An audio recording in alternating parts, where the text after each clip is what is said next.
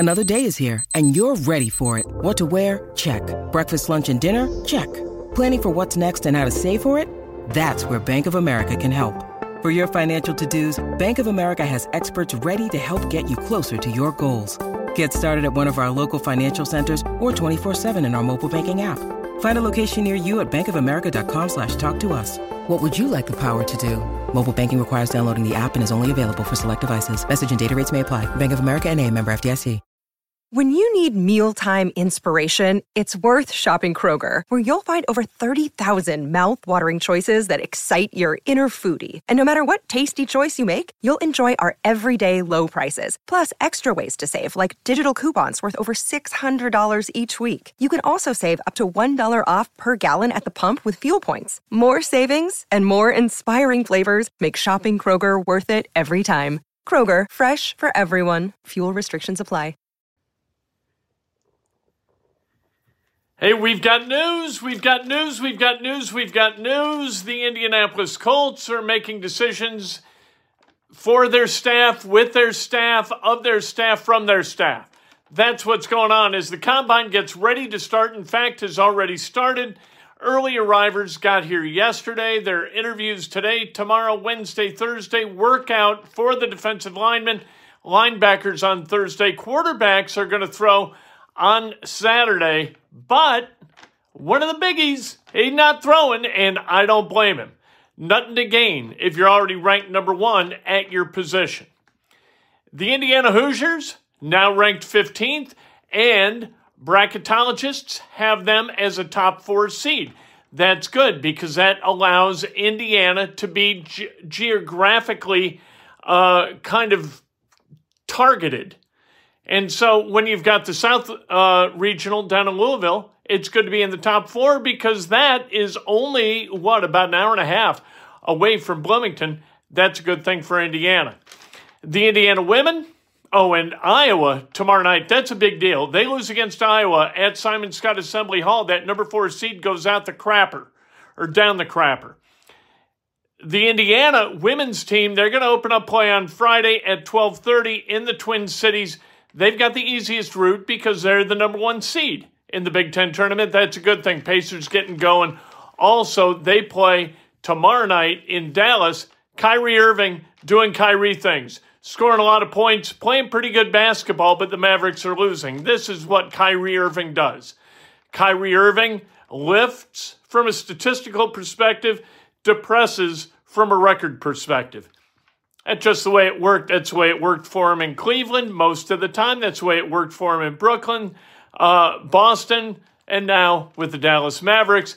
People keep overpaying for his considerable skills without realizing that the net effect of those skills is negative, and you wind up losing games that maybe you would have won otherwise. All right, this is Inside Indiana Sports Now with Kent Sterling for Monday, February 27th, 2023, brought to you by the great people at Johnson's Plumbing. Jared Johnson is just a great plumber with a great heart. If you need a plumber, you need one with a great heart, and that's what he is. 765-610-8809, the number. You need a plumber, Jared's your guy. I've known him for a long time. He's worked on the house. I highly recommend him. I don't recommend stuff that I don't use myself. Jared, absolutely wonderful. All right, we found out today what we have known for a while, and that Gus Bradley is going to come back as a defensive coordinator of the Indianapolis Colts. We also assume from this, right, that Richard Smith, Ron Miles are going to come back as the linebackers and secondary coaches, and that Nate Ollie is going to come back as the D-line coach. And so from there, you kind of fill in the blanks with assistant position coaches like Cato June might return as the assistant linebackers coach. Mike Mitchell might come back as like an assistant safeties, DBs type coach. All good. We like to see that. We like to see the guys that we knew back in the days when the Colts were really successful. We like them coming back to work with the team, although I guess Mitchell doesn't really fill that, that kind of historical. He played here, but he didn't really play when the Colts were very successful. Anyway, you know what? it is what it is. I think that, you know what, he might have played his last year in 2018 when the Colts did go to the playoffs. Andrew Luck's last year as a starting quarterback. All right, Bryce Young is not going to throw at the combine. This is not surprising. If you're at the top of the speed chart, what are you going to prove by going out and throwing? You can only fall from the top, right? There's no point in continuing to try to climb once you are at the top of the mountain. Because what you do when you try to climb is you step off and boing, boing, boing, boing, boing, down you go without a George Costanza sandwich. Can I get you a sandwich? I made sandwiches. And all of a sudden the guy falls down and Dan Cortez, right, and his face crushed, much to Elaine Bennis's chagrin. At any rate, he's not going to throw. C.J. Stroud is scheduled to throw, says he's going to throw. You've got Anthony Richardson, a guy who can really help I think he can be one of those guys in the combine that sort of jumps a little and grabs some eyeballs. If he throws really well and shows that he's been working on his feet and he runs really well in the 40, jumps really well, tests exceptionally well, he could move up. There's nobody really at the top where you're like, oh man, I got to have that guy. There's no Peyton Manning. There's no Andrew Luck in this draft. There's not even a Sam Bradford, right? There's Bryce Young, who's got everything but size. Then you've got C.J. Stroud, who might just have everything. He's not a great athlete. He's not going to go get you a bunch of yards with his feet, but he is 6'3", 6'4", 220 pounds, so he's got the size. He is really accurate. He might lock onto one receiver too long, but that might not be because he's incapable of checking quickly and going through his progressions quickly. It might just be, you know what? His receivers were so good. Marvin Harrison Jr. was so good last year that he could just kind of stare at him and wait for him to clear space. It might be that. Richardson has got to show some things with his feet, with his release, all of that. And then you get to Will Levis, who's also, I guess, going to throw. He can help himself too a little bit, but this is exactly the kind of guy you want to stay away from. Somebody who has a great combine, but you watch a game tape and you're like, ooh, I don't like that. You got some of that with Will Levis.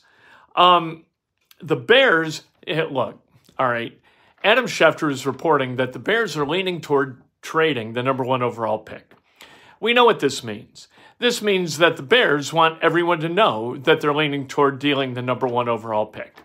Why they're doing that, I guess they're trying to gin up the bidding process. They're trying to get their fans engaged this offseason, let them know that they are really, really highly considering the option of trading down and gathering multiple picks. The Bears were the worst team in the NFL last year for a reason. And they're going to continue to eliminate reasons until they figure out that they're just a bad organization, and then they're going to start the process all over again.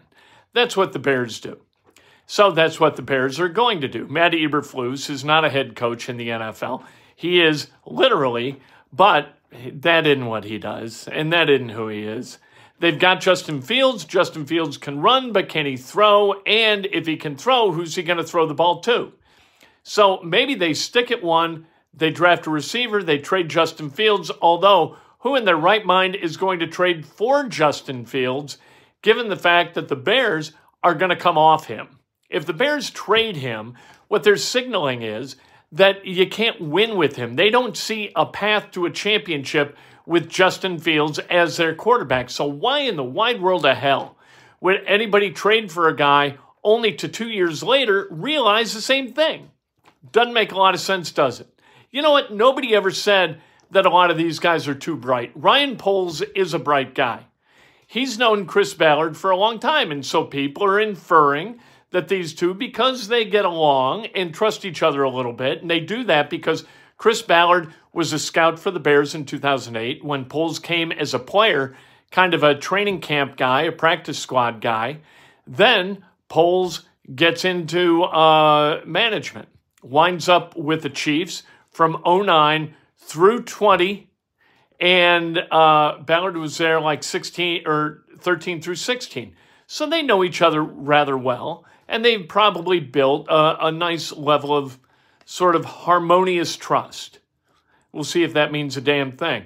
I really think that it's much more, if the cost of that number one overall pick, moving from 4 to 1, is the fourth overall pick, which it will be, 33 or 35, what's that wind up being? The fourth overall pick in the second. The Dolphins lost their first round pick, so it's not 32 first rounders, it's 31 first rounders, and then the 32nd begins the second round. So the 35th pick is the fourth pick of the second round. 79, which the Colts own, and the number one pick, the first round pick from next year. If that's the cost for moving up 3 spots, no. That's too rich for my blood. That's not a, you know what though? I don't drive a Bentley. I drive a Honda Accord. It gets me where I'm going. That's what I'm looking for. I'm not looking for flash. I'm not looking for, like spinny wheels. I'm not looking for any of that stuff. I'm looking for a guy who can deliver the football to receivers accurately and on time. That's all I need. And if you can get that at 4, trading up to 1 is senseless to me. I don't know whether you can, though.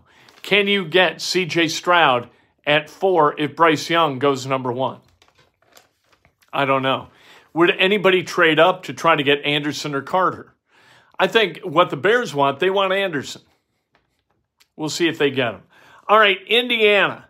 Indiana moves from 17 to 15 despite a loss to Michigan State in East Lansing because they beat the number 5 team in the country, the Purdue Boilermakers, on Saturday night, who held steady at number 5. That kind of tells you a little bit about what teams and what the voters think of the Indiana Hoosiers.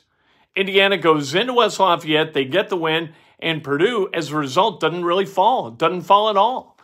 Indiana, now by Jerry Palm at CBS, Bill Bender at the Sporting News, they've got Indiana at a 4 seed. With a 4 seed, you got the geographic advantage. You're going to be placed somewhere where geographically it benefits you. At 4, you're playing 13, right? Then you're playing, what are you playing it for? You're playing, sadly, in the Sweet 16, you would play the number 1 seed in your region, which would be a tough putt for Indiana, but Indiana's playing better. So let's not get ahead of our skis and start poo-pooing the Hoosiers and their chances to move on to the Elite 8 or further than that. And the number 1 team might get beat. We saw a 16 take down a 1. We've seen many times an 8 or 9 winner take down a 1. It happens. So let's not start predicting doom and gloom based upon seeding and matchups we don't even know are going to happen. What Indiana's got tomorrow night is a challenge against the Iowa Hawkeyes. They've got this. Iowa does not shoot the ball exceptionally well. The 5 starters, they all hit between 32 and 35% from beyond the arc. Nobody hits 40% for the team. They take great care of the basketball, though. They're efficient. They are not turnover prone. In fact, they are turnover averse. Indiana's got to figure out a way to make them a little bit uncomfortable in Bloomington and keep them uncomfortable. Don't let them up. Put your foot on their neck and step down and keep stepping down. Don't relent ever with Iowa.